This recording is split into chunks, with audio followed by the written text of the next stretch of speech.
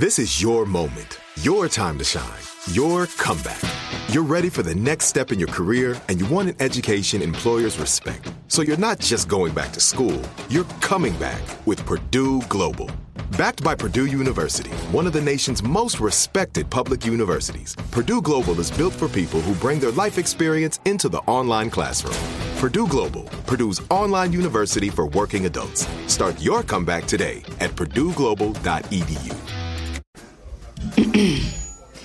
AT&T connects an ode to podcasts.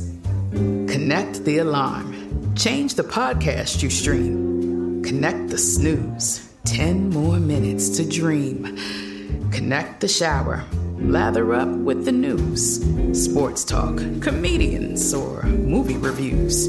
Connect with that 3-hour philosophy show. Change the drive into work in traffic so slow. Connect the dishes to voices that glow. Thank you to the geniuses of spoken audio. Connect the stories. Change your perspective. Connecting changes everything. AT&T. You're listening to Comedy Central. What up? It's Roy Wood Jr. Next, you're about to hear a special presentation of the Daily Show podcast that I host called Beyond the Scenes. Now, all it is, it's very simple. If it's a topic that's already been on the Daily Show, we talk about it again, and we go even deeper on the topic and, see where we are now on the issue, get deeper into the origins of the problem. And we do that with Daily Show producers, writers, correspondents, and expert guests who know a hell of a lot more about it than us to help us break it down. Have a listen.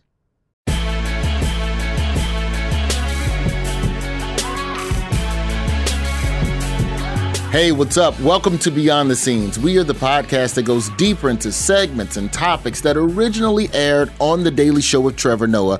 I'm Roy Wood Jr., as always, and today we're talking about a very serious issue, violence against women, and why it's up to men to stop it. We'll also be taking a look at a recent segment about Kim Kardashian and Kanye West and the harassment that many women face when trying to leave a relationship. Now, before we get started, I just want to add a quick little disclaimer. Today's conversation might contain some tough subject matter, so I just want everyone to be aware of that and give you an off-ramp if you need it. All right, with that aside, let's roll the clip. For many women, every time they leave the house, it's a risk. And this is not something that men experience. Like when the pandemic hit, men were like, so just going outside is dangerous now? And women are like, yeah, add it to the list. Because for women, just being out in public means facing a wide array of potential threats from men. The top story at this hour, the violence against women and the conversation that it has sparked among women around the world. For many, it can feel like the only way to guarantee your personal safety is to stay at home, lock your doors, and never leave. The World Health Organization says 1 in 3 women worldwide have been subjected to physical or sexual violence. And data shows the violence starts alarmingly young. Around the world, 6 women are killed every hour by men. And for women of color, their cases rarely in the headlines. On social media, the post, "Text me when you get home," now going viral. Women all over the world sharing their stories. As men, we should be steering this conversation to where it belongs, centered on us, because this is our responsibility not to be creeps, all right? So let's not make it the one thing that we don't take credit for. Today, I'm joined by Daily Show writer Christiana Mbakwe, and I'm also joined by journalist and author of the book No Visible Bruises, Rachel Louise Snyder. Welcome to the show. Thanks for having us, Roy. Thank you. Now, this topic, Christiana, the show first covered the topic after the murder of Sarah Everard, the young woman who was abducted while walking home from a friend's house in London. And it sparked a much larger conversation that even something as simple as walking home isn't safe for women. What are some of the ways that women encounter violence on a daily basis? It can be anything. It can be being on the subway and a man sitting a bit too close and intimidating you with his body language and becoming aggressive when you maybe ask him to back off. And it can get a lot more gruesome than that. There's an entire spectrum of violence that women have to face and navigate in their daily life. There's a lot of issues on the show, Christiana, and you know, we're on Comedy Central. But sometimes, and you know, there's times where the comedy has to wait. How do you prioritize which things to inform society? Well, men, let's just keep it real. How do you all decide to prioritize, all right, men are dumb, which things do they need to understand first? Do you start with the base level stuff? I hear you laughing.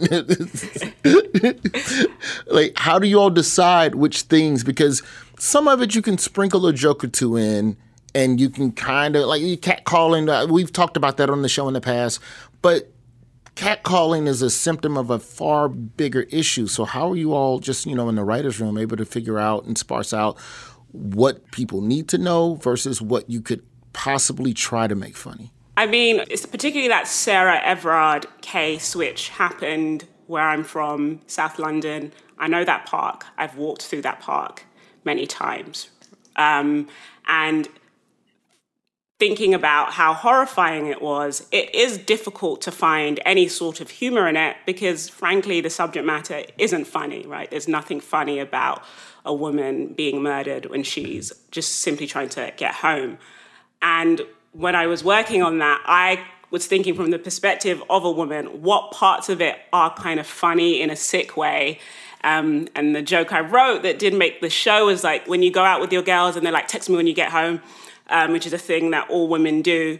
If you don't text them when you get home, they get freaked out. And you wake up in the morning and you're trending on Twitter. It's like, find Christiana, because every woman just thinks the worst, right? Sometimes you just get home, you're a little bit tipsy, you fall asleep, you forget to text your loved ones. And that's happened to me on a few occasions. With my now husband, when we was just dating, he would get freaked out if I didn't text him when I'd got home from somewhere. And once he was even going to call his cousin to come to my apartment to check if I was there, right? It became a big thing. But it's kind of funny that if you don't text when you get home, they're going to send out a search party, even if it was just that you kind of overslept or forgot. And we try and find the funny in those kind of the nuances of it all and how it makes your experience as a woman kind of inconvenient because you're constantly worried about your safety, and then reassuring the people that you love that you are indeed safe. To Christiana's point about precautions, right? A woman waking up to being searched for because she didn't charge her phone and she didn't hear the text messages or whatever, those are jokes amongst men. Those are like, text me when you get home, ha, ha, ha. I remember doing a college show years ago when I was younger, in my younger days, when I could still pull off a student loan or a book buyback joke. The university would give comedians a swag bag. And the swag bag was really the same stuff they were giving the kids for coming to the show. And there would be a cup and a little rah-rah-rah Go Team towel. And every now and then there would be a rape whistle in the bag. And I could distinctly remember, you know, some of the other male comedians that I was on the show, but they would like, look at the rape whistle and just throw that back on the table. I don't need one of those. Give me a key ring. As a man, you are oblivious to a lot of that. What are some of the other precautions that women have to take every day when they leave their home that men are just completely oblivious and stupid to? I mean, I take precautions in my home. You know, I have an alarm system. I live in a city that has fairly high crime. And I remember about midnight one night, I stay awake really late. I'm a writer. We're creatures of habit, I guess. And this person knocked at my door and I was only like 3 feet away from the door. And I just like, holy fucking shit. You know, that like moment you're like, ah. And then I went and hid behind like one of my chairs in my living room, which is stupid. Like, what's that going to do? Like, I'm not here. And I just remember feeling this, like, you know, of course I called the police and whatever, but there's this feeling I get, I don't know if it's the same for you, Christiana, where it feels like it doesn't matter what preparations I have. I mean, I'm a journalist who's covered war zones and natural disasters. And, you know, I took a class for journalists in hostile environment and all these things that are supposed to like give me some advantage that other women don't have. But at the end of the day, I don't feel those advantages in any tactile way. I still feel vulnerable. It really is something eye-opening. And, even something that I try to do is not walk too fast or make my presence known. If I'm coming up behind you, you make a cough or you scuff your feet. Like, you just want to be present of other people's space as well. Mm-hmm. Yeah. To the point you made, there sometimes feels like a futility to all of these precautions. Right. Because the implication is the women that do suffer from violence is that they weren't cautious enough. But of course, we know that's not true. There's kind of this randomness to it all, right? And I mean, for me, I have all of these measures. I tend not to go out too late by myself, someone always knows where I am and when I'm expected to be back. Some of that is just growing up African. Your parents are strict. Where are you going? What's going on? Yeah, so I'm very used to, you don't want to be called like a Roman ambassador because you're always in the street. So I feel like I'm always trying to be accountable to someone. So that's probably just like immigrant trauma, really.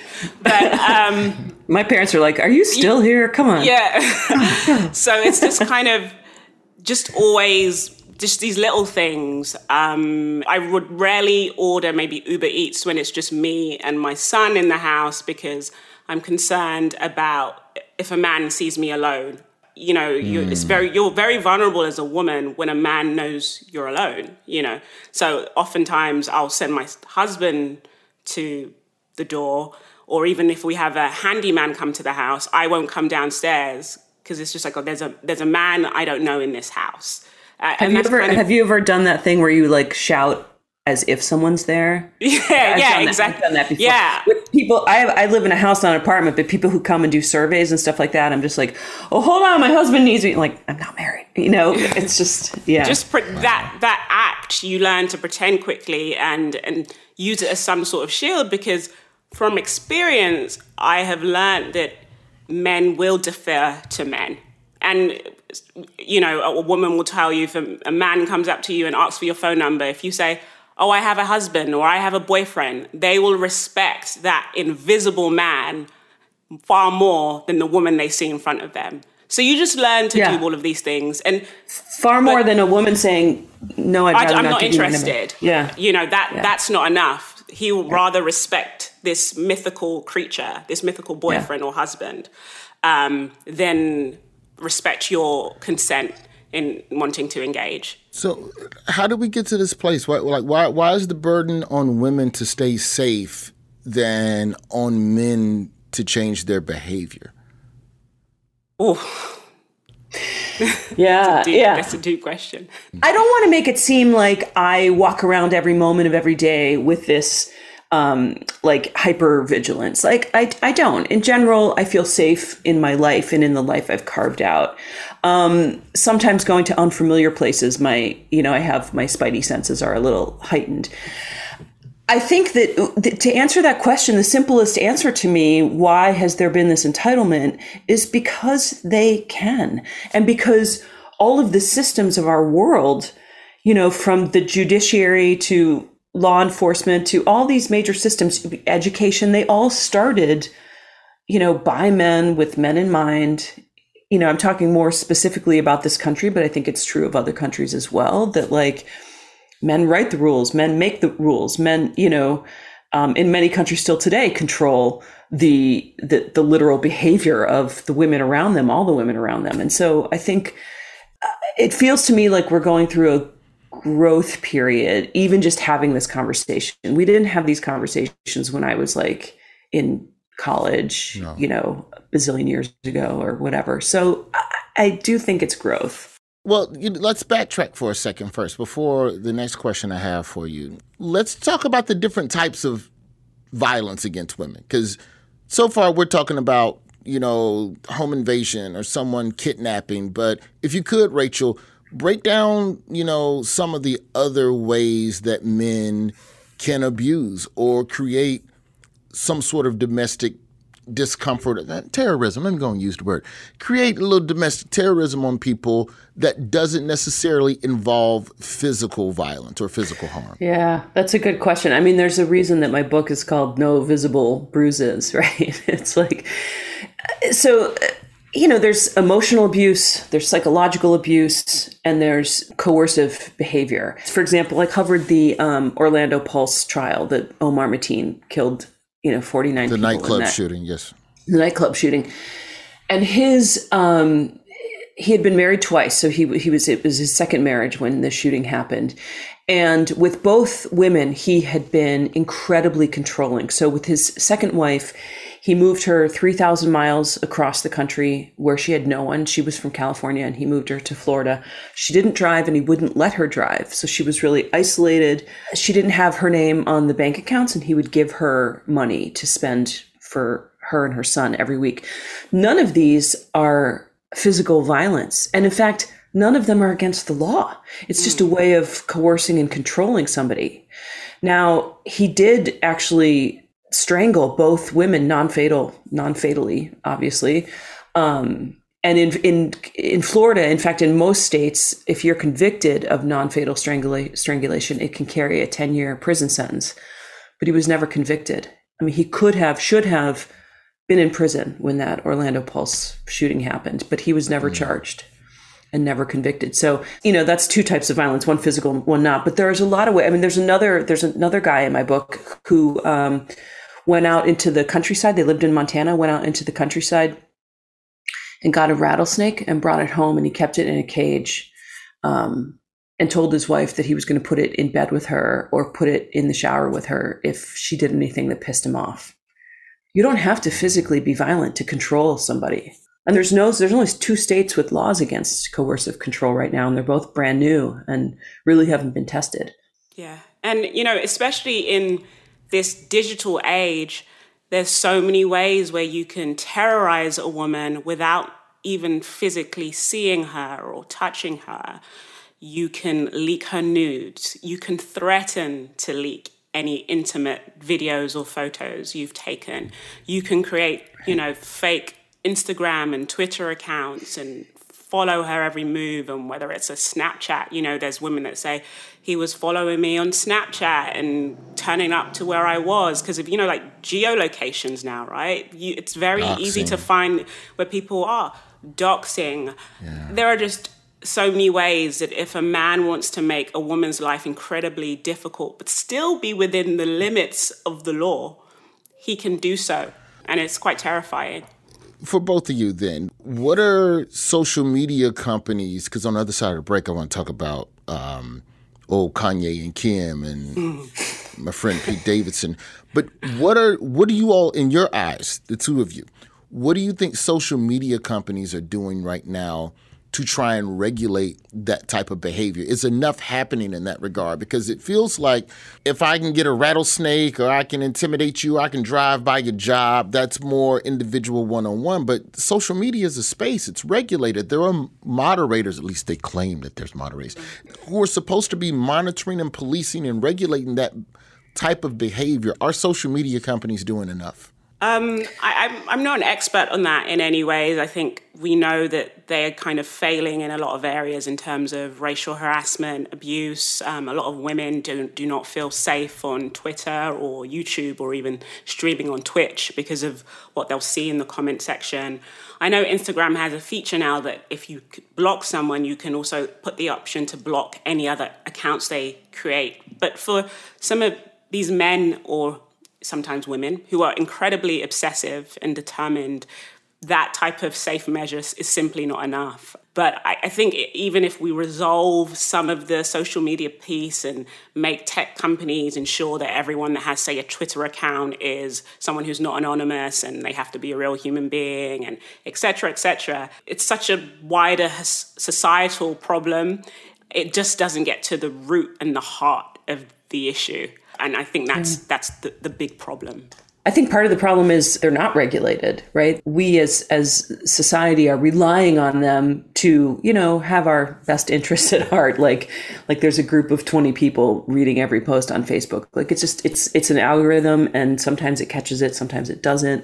Lately, I've been getting these emails that go through. I have a website and I have I have someone else who gets that email for me. It doesn't come directly to me. And they keep sending the same thing, like Rachel Snyder has a lot to answer for, with pictures of me pulled from all over the web. And that's it. There's no threat. There's no direct question about what it is I have something to answer for. And it makes me nervous. I have a kid. I live where I live. I've alerted campus security where I'm a professor. So, what can you do? None of it is against the law, and none of it is like specific, Yeah, it's a very gray area. Well, after the break, I want to talk a little bit about Kim Kardashian and Kanye West and how Christiana and the Daily Show writers almost got Trevor Noah into a fight with Kanye West. And I want you to explain yourself. Almost. It was a real fight. He might have came up here. You never know. It was during a hiatus week, so Kanye couldn't come fight us when he was at Trevor. It's Beyond the Scenes. We'll be right back. AT&T connects an ode to podcasts. Connect the alarm. Change the podcast you stream. Connect the snooze. 10 more minutes to dream. Connect the shower. Lather up with the news. Sports talk, comedians, or movie reviews. Connect with that 3-hour philosophy show. Change the drive into work in traffic so slow. Connect the dishes to voices that glow. Thank you to the geniuses of spoken audio. Connect the stories. Change your perspective. Connecting changes everything. AT&T. Now I'd like to introduce you to Meaningful Beauty, the famed skincare brand created by iconic supermodel Cindy Crawford. It's her secret to absolutely gorgeous skin. Meaningful Beauty makes powerful and effective skincare simple, and it's loved by millions of women. It's formulated for all ages and all skin tones and types, and it's designed to work as a complete skincare system, leaving your skin feeling soft, smooth, and nourished. I recommend starting with Cindy's full regimen, which contains all 5 of her best-selling products, including the amazing youth-activating Melon Serum. This next-generation serum has the power of melon leaf stem cell technology. It's melon leaf stem cells encapsulated for freshness and released onto the skin to support a visible reduction in the appearance of wrinkles. With thousands of glowing 5-star reviews, why not give it a try? Subscribe today and you can get the amazing Meaningful Beauty system for just $49.95. That includes our introductory 5-piece system, free gifts, free shipping, and a 60-day money-back guarantee. All of that available at meaningfulbeauty.com.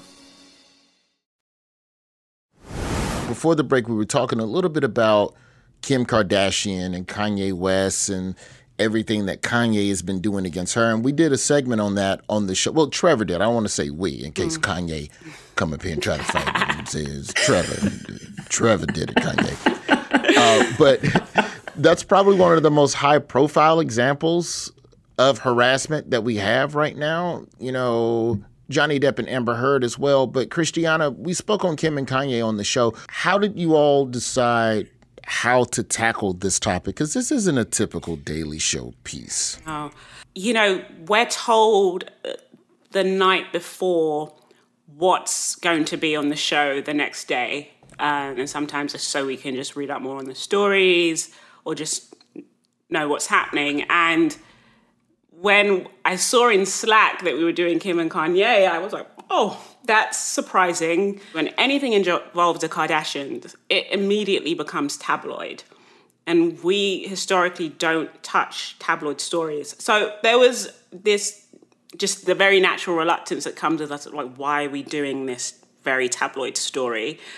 And then there was some trepidation because it involves minors. They have children, and there's something icky about discussing such a public dispute when there are children at the center of it. And even though these are children that are on reality TV a lot, this just feels a lot more sensitive, and like there are so many landmines, for lack of a better word, about how we could weave it and do it well. And again, remember, we're a comedy show, so we're going to be making jokes, right? So the task is incredibly difficult. But the feeling was from Trevor, and when Trevor and myself spoke about it, that even though this was, quote unquote, being viewed as a tabloid story, it was really a microcosm of so many themes that happen in society in general, and there were bigger lessons to learn from it. And Kim, despite her vast wealth and resources, was kind of emblematic of what so many women are going through right now. And they're not being believed, and people are treating it like a joke, and everyone is standing by watching this escalating behavior and not spotting them as red flags. So I think that being our entry point made what was a very difficult and tricky process, made it a lot easier. And then, from the comedy side, what I found funny, and it was a joke that did make the segment, was just like, Kim, in her effort to kind of rebrand, has gone down this social justice route, and she's trying to do the bar or whatever. And in her spare time, she frees black men from jail, right? That's what kind of her hobby is right now. Black women too. So what are the optics of you freeing black men from jail in your spare time, then calling the police on the black man who happens to be your ex-husband harassing you? She's kind of in this real branding, real life conundrum, which isn't funny, but it's also funny, right? And we were just talking about that. There are many reasons why she can't call the police, but there is probably on her part, this looks hypocritical. I'm supposed to be this abolitionist. So we were just teasing through the comedy in the complications of it all, but still trying to convey the gravitas of the situation and our belief that Kim could be in grave danger. Even someone like me, I'm so tuned in to these issues. And it's when I heard that monologue from him, I was like, yes, of course. Even I had this casual celebrity relationship to her. I don't care about all that. There's a lot of people go Kim Kardashian, she loves publicity, she loves celebrity, she loves all of this, she does the Kardashians, this is her life, this is her thing. Yeah, and I get it, but there's also an element of a woman saying to her ex, hey, please leave me alone. You know what I mean? Please leave me alone. Because I'll be honest with you, what I see from this situation, I see a woman who wants to live her life without being harassed by an ex-boyfriend or an ex-husband or an ex-anything.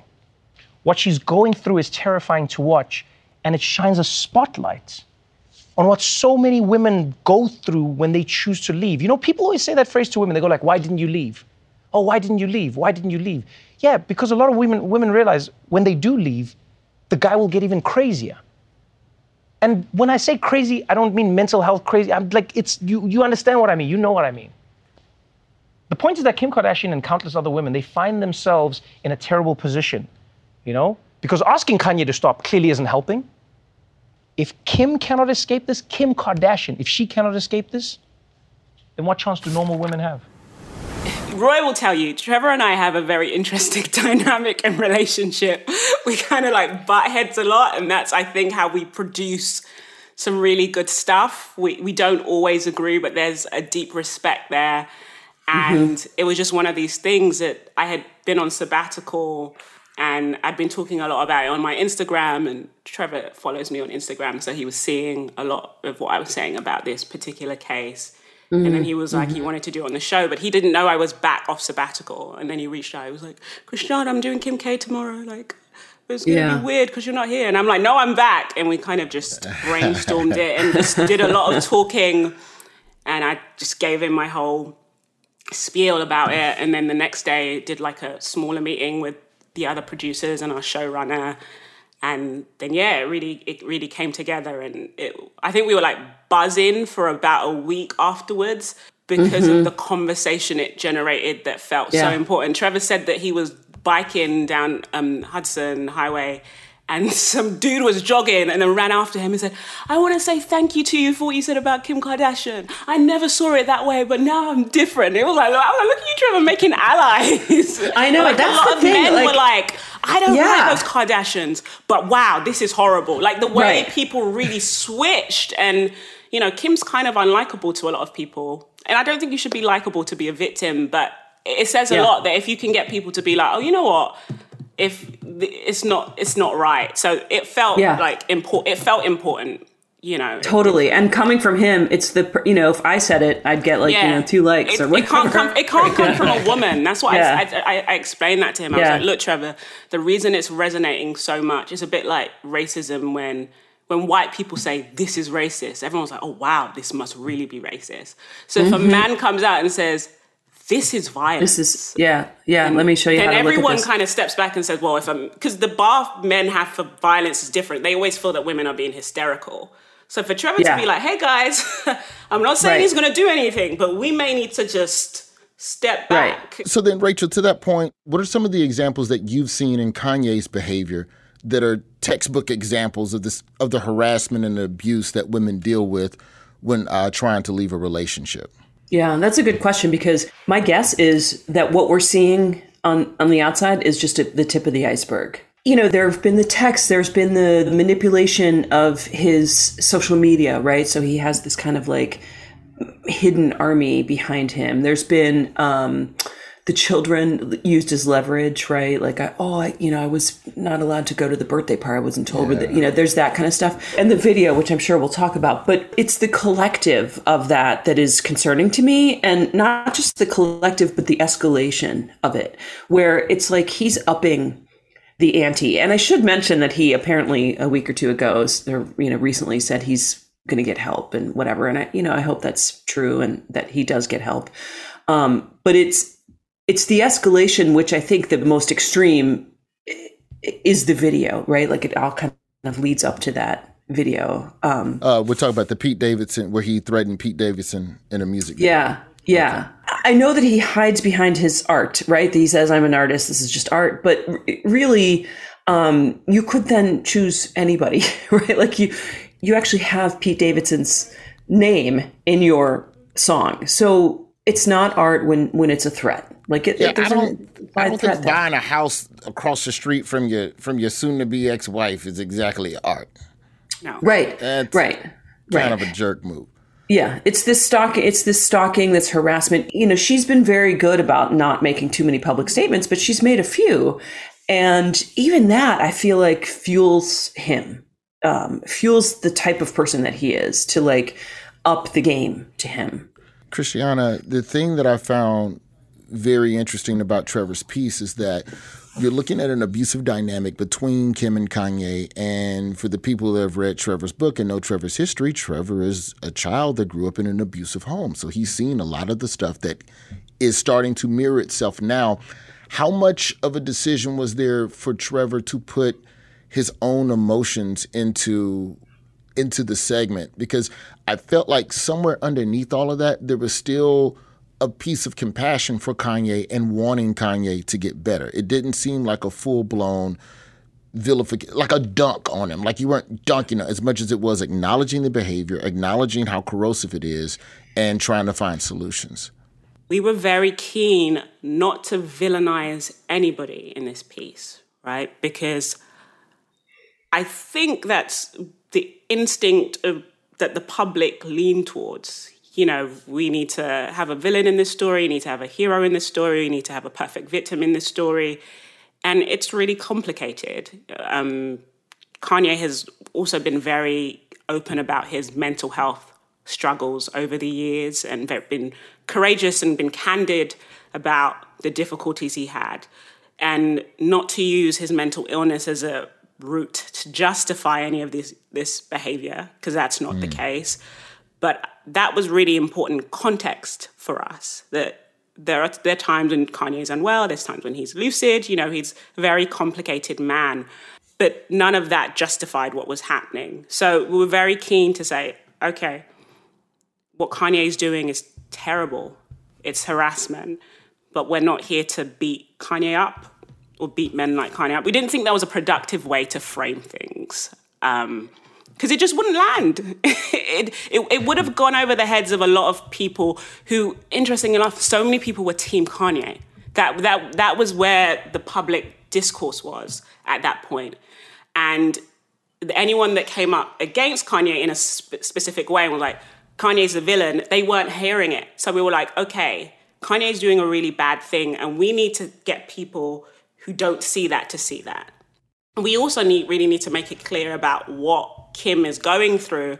And we also knew that there's an audience that was unsympathetic because she's incredibly wealthy. She has this reality show. She's seen as a lowbrow celebrity who has no talent, even though I think her talent is like making money. What you think was going to happen when you got with Kanye? Exactly. You fake booty. You be stealing ideas from black. There's the appropriation piece. There's the whorephobia and the fact that this empire was kind of built on a sex tape. There are so many things that mean that people do not want to receive it when they hear that Kim Kardashian, a woman like Kim Kardashian, is being harassed and stalked. Mm-hmm. They just don't get it. So we were conscious of all the nuances of the piece going into it and just trying to cover each part of the argument. And of course, you heard Trevor say a lot, I'm not saying that Kanye is going to kill Kim, or God forbid that happens, but he was just saying the warning signals are here. And he was able to spot those signals, I think, because of his personal experience. But I will say that, when you work with Trevor on a headline, he's quite journalistic in the sense that he doesn't necessarily want to insert himself in the story. That's not his impulse. His impulse is actually to kind of be like impartial observer in times, and then at the end he'll kind of give his take. And I feel he was a bit reluctant to tell the personal side of his story, not because he's not courageous enough to do that. He's been really open about his life, but there was a feeling that perhaps that would color the entire piece. But in my view, Trevor's personal story was perhaps one of the most powerful parts of that segment, because he has been a witness to that type of violence and intimidation and harassment. And he was saying, guys, this is also coming from a very personal connection. And I feel the audience found that compelling as kind of a end note to this entire monologue that he did. He built a really strong case, and then he brought himself into the story. I grew up my whole life in an abusive household, right? Most of my life, let's say from the age of 9 to 16. One of the things I found most interesting was how often people told my mom that she was overreacting. What I found interesting was how many times people told my mom to calm down, people told my family to calm down, everyone, and everyone had different reasons. Oh, I remember once we went to the police station and they said to my mom, oh, but did you talk back? Is that why you're here? Oh, but what did you say to him? It's all these questions, I remember seeing this as a child, by the way. You see this as a child, and you see a world where women are questioned for what is happening to them, as opposed to people questioning what is happening to them. And for years, people said this shit. This happens, that happens, this, everyone, police, some family, stranger, whatever it was. And I'll never forget, one day I got a call from my brother saying, hey, mom has just been shot in the head. She's in the hospital now, she's just been shot. And I'm not saying it to make it about me, I'm just saying, maybe that's why I look at the story differently, to be honest with you, is I go, it seems like nothing. And again, I'm not saying Kanye will, please. I'm not saying he will. I'm not saying that. But you see it in all these stories where people say, we saw it, but we didn't. Whether it's the people around him, whether it's the people in their lives, whether it's us as society condoning or not condoning. And I know it's nuanced. I'm not saying Kanye is just a bad guy, please.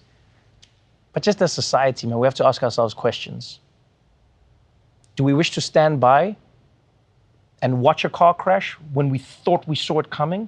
Or do we at least want to say, hey, slow down, let's all put our hazards on because there's a storm right now and some shit might go down. Let's just put our hazards on. If it doesn't happen, hey, the worst thing we did was we all had our hazards on like idiots. I'll be fine to say I was an idiot, nothing happened. I'd rather be in that situation than to be in one where I say, man, I wish we didn't think the whole thing wasn't worth looking at. It was beautiful. And it was, I love what you said about essentially not taking away Kanye's humanity, because that's how we don't solve problems, is by flattening the other person, right? Yeah. I've spent a lot of time with abusers, and they're interesting because they're sort of simultaneously out of control and in control at the same time, you know?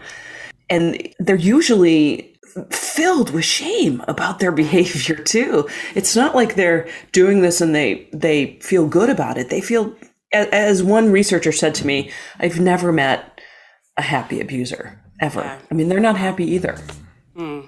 Yeah, Trevor, in a ridiculously long Instagram post about Kanye, and really to Kanye, I don't know, this must be like some special celebrity Instagram he got, because this man is like 10, 15 paragraphs. But one part of it that really, really stuck out and touched me, you know, he said, "It breaks my heart to see you like this. I don't care if you support Trump. I don't care if you roast Pete. I do, however, care when I see you on a path that's dangerously close to peril and pain. I've woken up too many times and read headlines about men who've killed their exes, their kids, and then themselves. I never want to read that about you. If you're just joking about it all, then I'm an idiot for caring, and so be it. But I'd rather be the idiot who spoke up and said something to you in life than the cool guy who said nothing and then mourned you in prison or the grave." Yeah. Gosh, he should write a book. It's amazing. I got goosebumps from that. You know, and in a time where so many people can just ride the wave of the way the media has set this up, it's Kanye crazy, Kim tripping. Man, let that man see his kids. Yeah. Like, what role does the media play in shaping the one-sidedness of it all? Because no one can find the nuance in the middle, and I know that the media plays a role in it. So you, journalists, what did you do wrong? Yeah, I mean, what I would say, I have a lot to say about this, so sit back. No. Yeah. How does the media help shape this narrative that keeps people We've minimized the problems of wealthy, famous people. We put them on a pedestal, right? So that's a particular problem with Kim and Kanye, that, you know, we don't feel for her because how could she have problems when she's rich or she's beautiful or she has this, you know, perfect butt or whatever.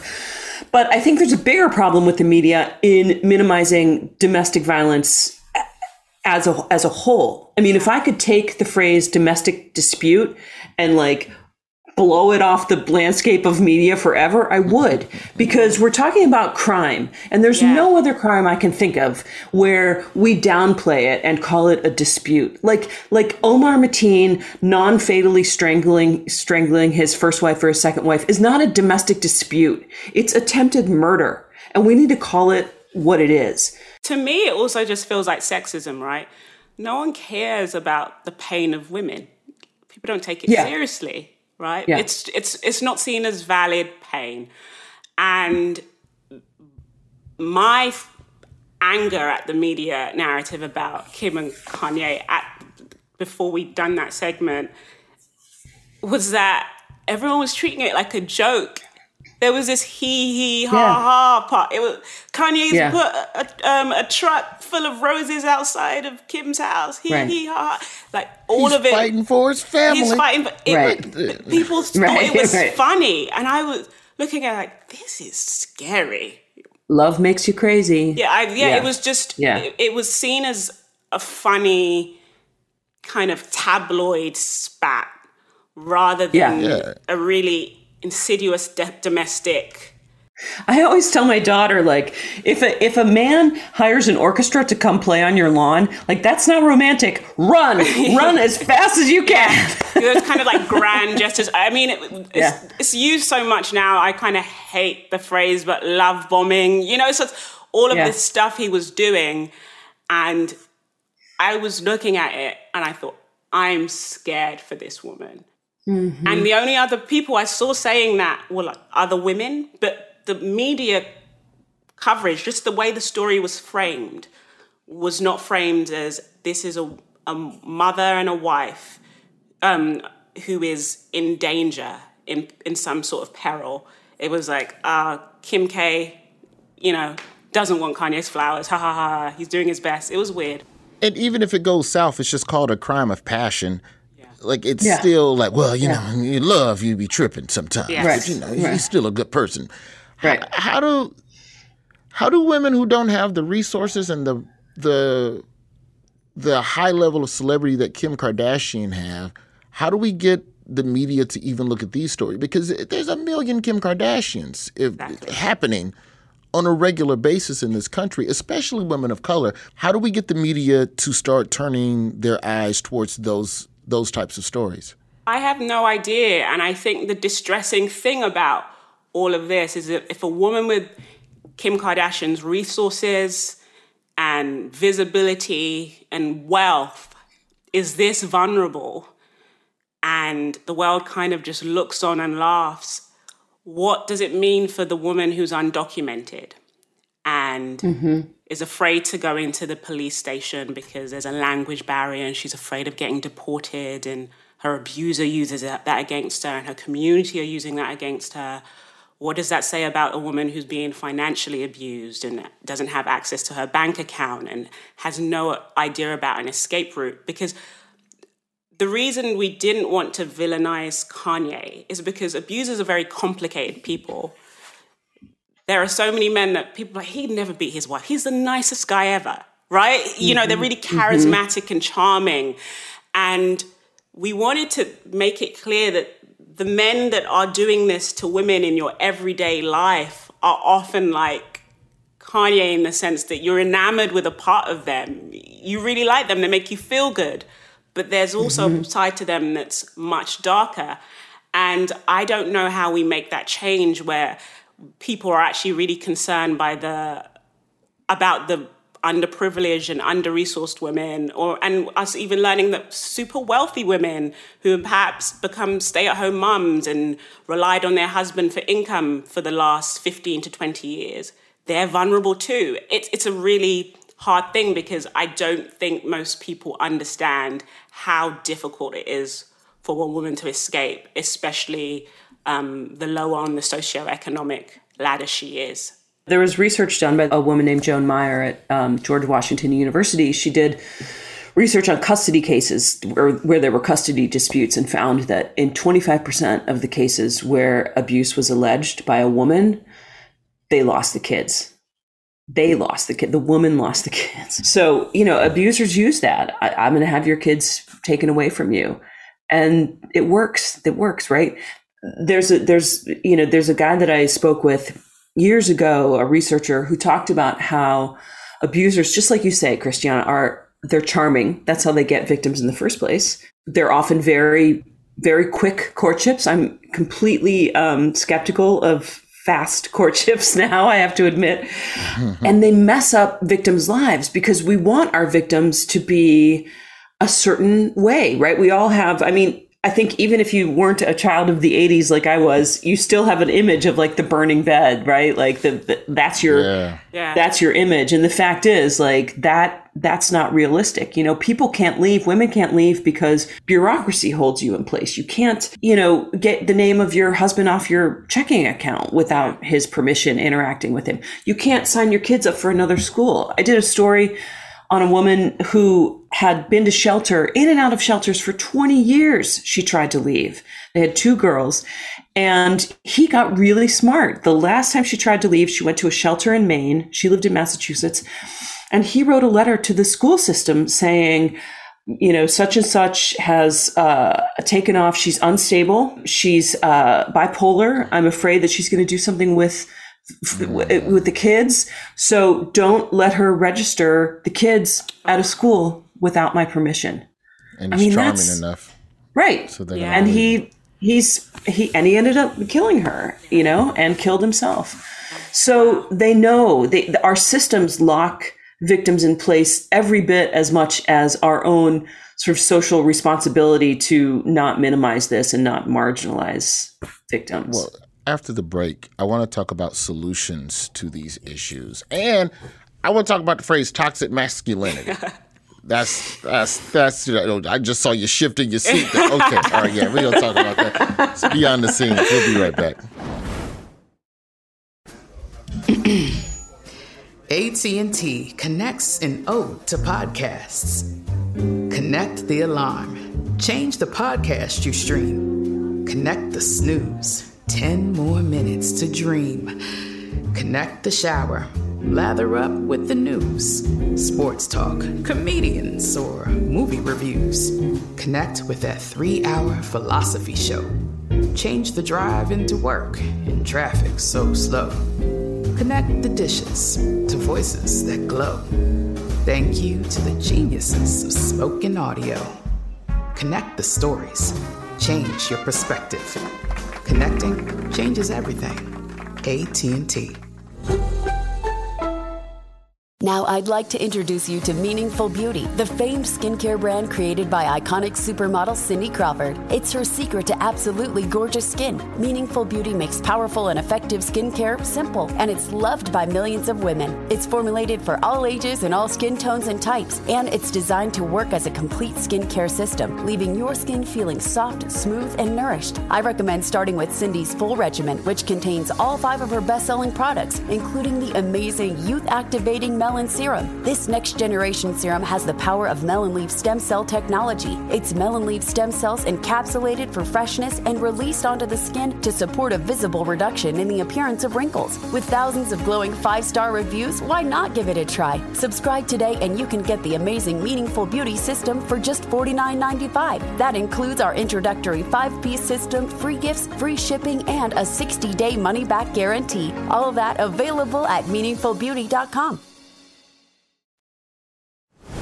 You know, we talk about these events of violence, but we usually only talk about them after something terrible has happened. On the prevention side, ladies, what can we do to keep these crimes from happening in the first place? That's a good question. I will say that other countries are doing some interesting things. There's in the UK, for example, there's a violence prevention hotline that anybody, men or women, although it is 80% men who can call and get help if they are in a moment that is problematic. I'll say problematic. Mm-hmm. And, you know, it's not a solution in that it's going to, solve violence against women forever and ever, but it is what you're trying to do is disrupt a moment of violence or potential violence. And so I think it's a useful tool. In the States, we just reauthorized the Violence Against Women Act. It had been sort of stagnant since 2013, roughly. And for the first time ever, they have earmarked funds to figure out what works in anti-violence prevention programs. And so to me, that's a really positive step that we're sort of talking about not just how to stop the violence before it happens, but how to keep victims in their community and in their families, because, you know, we haven't talked about this and we probably don't have a lot of time, but shelter is not a very good response to take, a whole family out of everything familiar, allow them 2 suitcases, stick them in one room, So I do think there's a lot of solutions out there. And I don't think that they are necessarily law enforcement solutions. Yeah. I think that law enforcement often makes a terrible situation much, much worse. And that we need to, in certain cities in San Diego, in I think Baltimore, here in Washington, D.C., we have programs where, and I think Denver has one, where domestic violence advocates will go on calls with police officers. And I think that's really, really important, because just the police as a presence with all of their gear and their tactical stuff, they're giant. They're almost like machines. And they walk into a room, they're intimidating, right? Yeah. So they're perceived to make the situation worse. Yeah. And to Rachel's point about, police not being the solution, I'll say that the subculture, for lack of a better word, I grew up in South London, was predominantly made up of West African and West Indian immigrants, right? And if I speak from the vantage point of that particular subculture, civic institutions have a lot of power, let's say. So whether that's the church, whether those are community groups that are linked to your tribe or your clan, whether those are mosques, local community centers, these civic institutions and the people that run them, so pastors and imams and the deacons, etc., have a huge amount of authority over what people do, right? If you're having medical issues, you go to your pastor. I'm just talking about the way immigrant subcultures and subcultures tend to work. And from my perspective, I think that a lot of community-based training needs to happen in a lot of civic institutions about understanding what abuse is and understanding who a victim is and understanding that every man can't be rehabilitated and that women need to be protected and children need to be protected. And when a woman comes forward, she shouldn't be ostracized. She shouldn't be told to stay. But we also need to give her the means to escape. That means she remains within the community, because it's actually the isolation that means a lot of women return with their children, because when you leave the man, you leave the community. And for people, I would say, especially of like minority descent, if you're of African or Asian descent, where being community, it's more about the collective than the individual, that is incredibly devastating, because you lose your cousins, you lose so much. I think a big part of the solution is going into all of these subcultures, all of these communities, and specifically looking at okay, how do we work with these local synagogues about spotting abuse and how they can help their women? Because those civic institutions have so much power that they can use for good, but oftentimes they're ill-equipped, right? They think, okay, if you just pray, it'll go away. Keep praying for him, And next thing you know, it's a funeral. You're burying that woman. Yeah. So we need to really work through these civic institutions, in my mind, and with various community leaders and helping them being able to support women and men, because women aren't the only ones being abused, that need to leave these type of situations. Rachel, where are we with legislation? And, is there a way to make restraining orders tougher? Where are we on the legal side of things? We have really good legislation. We just don't enforce it. We have, a ban on convicted felons owning guns. But if you have a misdemeanor domestic violence charge and you live in, Mississippi, no one's going to take your gun. You live in Michigan, no one's going to take your gun. So I think that it's a matter of enforcing the legislation that we do have. Now, there are a couple of states that have passed coercive control laws where you can't, coerce someone into, doing what you want them to do or whatever. California has passed a coercive control law, Connecticut. And then there's a few other states looking at them. I'm not sure where they're at right now. I know Maryland and New York were looking at them. And then the other piece of it is offering parole to victims who essentially killed their way out of a violent relationship. It was a killer be killed kind of situation. And so there's a lot of states now looking at their parole and probation boards and seeing if there's alterations they can make. New York passed one a few years ago. California. Wasn't there a woman in Florida who was taken in for simply firing warning shots at her abusive husband for approaching? Yeah, the same time Trayvon Martin was killed. Yeah, she was sentenced to 20 years. She's out now, but that's it. It's an interesting example, because that's one of the states that has stand your ground laws, and stand your ground laws were meant to kind of address the shortcomings of self-defense. What if it wasn't somebody breaking into your house, but it was somebody threatening you out on the street? So all these states have stand your ground laws, which does seem to be a growing movement. And yet stand your ground laws, women almost can never use stand your ground laws, almost never. So a lot of the problem isn't with the legislation itself. It's with the gender discrimination and the bias when it's implemented. Yeah, and to speak to the legislation part, I think for Black women especially, engaging with the justice system comes with a lot of historical baggage. It starts with, do you feel comfortable calling the police? Are the police going to shoot you when they arrive, right? These are the questions going through a Black woman who's being abused mind. If I have a teenage son at home, are they going to misidentify my teenage son as a suspect, not my abuser? There are a lot of subterranean issues here that we need to unpack. Access to legal advice, because we can have great policy and great legislation, but what happens when you can't afford a lawyer?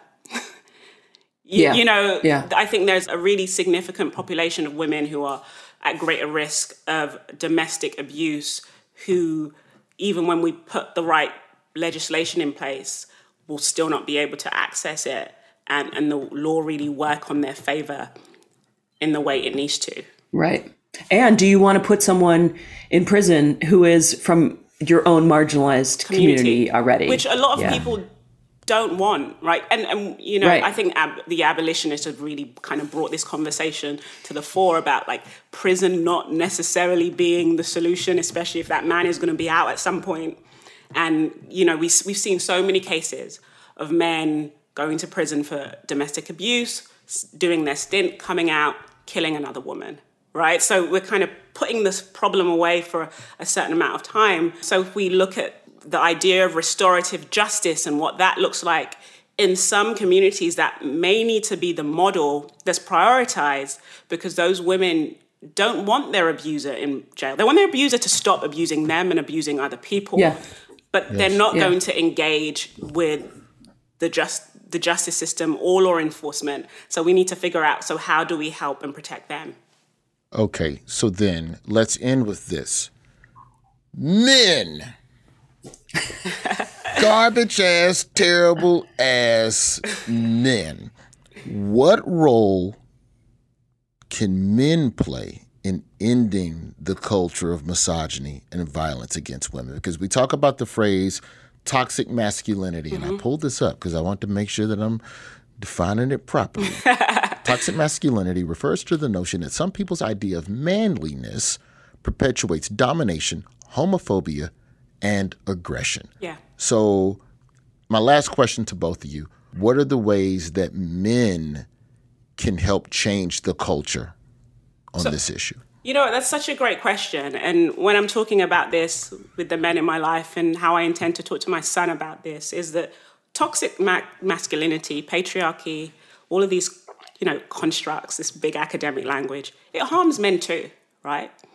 It doesn't allow you to experience the fullness of your humanity.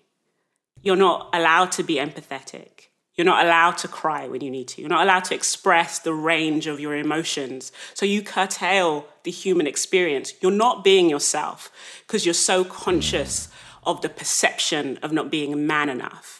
So don't think this only harms me as a woman or harms the children that look up to you.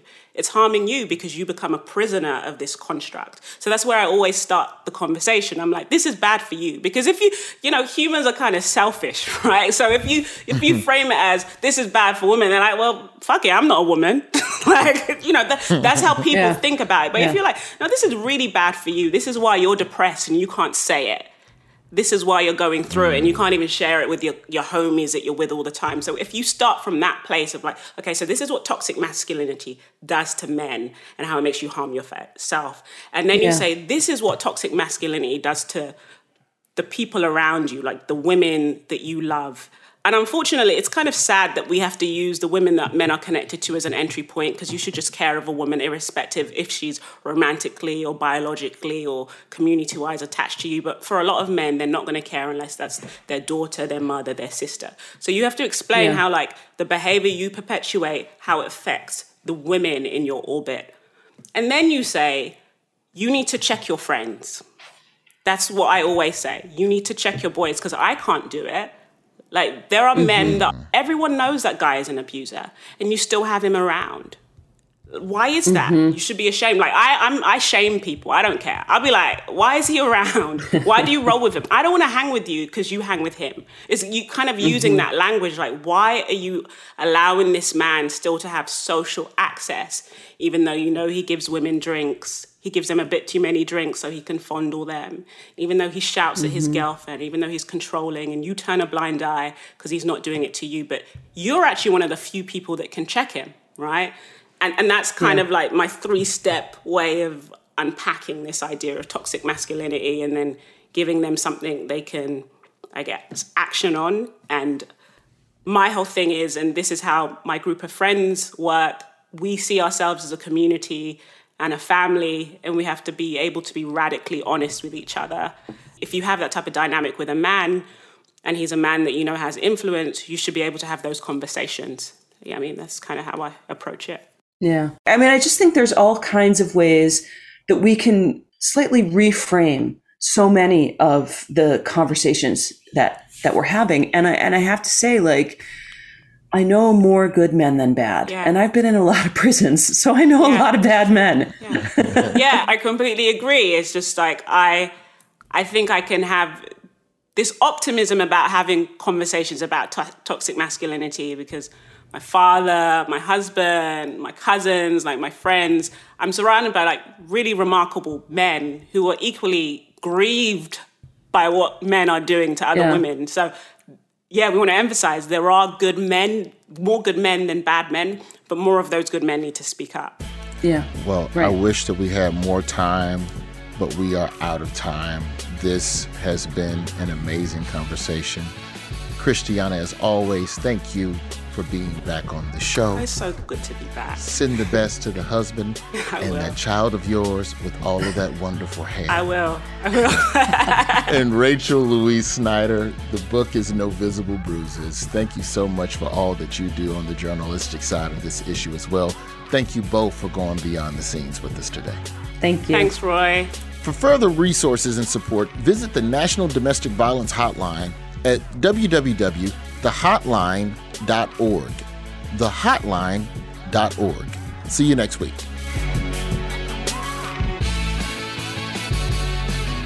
Listen to The Daily Show Beyond the Scenes on Apple Podcasts, the iHeartRadio app, or wherever you get your podcasts. This has been a Comedy Central podcast. This is Amy Brown from 4 Things with Amy Brown. Today, Healthier is happening at CVS Health in more ways than you've ever seen.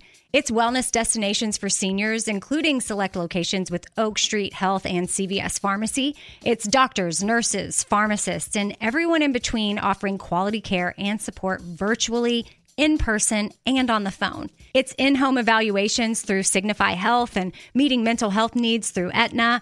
And those are just a few of the ways that Healthier is happening. To see more, visit cvshealth.com/healthier happens together. CVS Pharmacy, Oak Street Health, CVS Specialty, Signify Health, and Aetna are part of CVS Health. Eligibility and services vary by location and individual.